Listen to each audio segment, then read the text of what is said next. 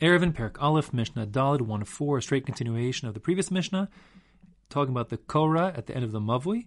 It says, Rechav k'dei lekabel ariach. It has to be wide enough to hold an ariach. Again, an ariach 1.5 tefachim wide. So we're talking that the Korah here has to be 1 tefach wide, allowing for a quarter tefach, also known as an etzba, a finger's breadth, overlap on either side of that beam.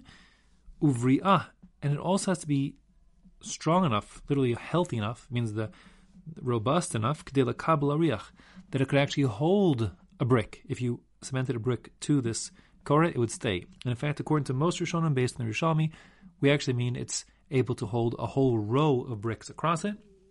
That's how most learn, although some learn otherwise, that simply one brick would be enough.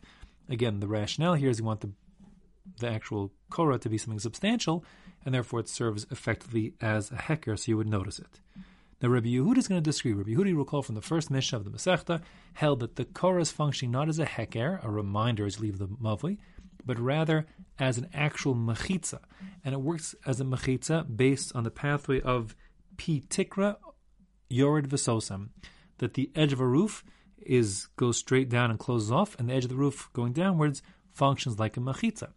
And that being the case, he doesn't need to have a noticeable or robust Korah. He simply needs to have a Korah that's 1 tefach wide, and at that point it functions like a roof, which can be legally brought down to effect a mechitza, proper fourth partition to set off the mavui from the rest of the Rishus Harabim. And therefore the Mishnah says, Rabbi Yehuda Omer, Rechava afal pisha en abriya. It has to be that wide, meaning the tefach wide, but even if it's not sufficiently strong to hold a brick, doesn't matter, because it's functioning as a mechitza, and mechitzas in general can always be infinitesimally thin. We don't care about their strength or their thickness, and we just are concerned about that they meet the requisite dimensions otherwise. So you can use sheets of paper as mechitzas, and you can certainly use here a sheet of paper, if you will, as your Korah, if that's what you have, as long as it's tefach across, says Rabbi Yehuda.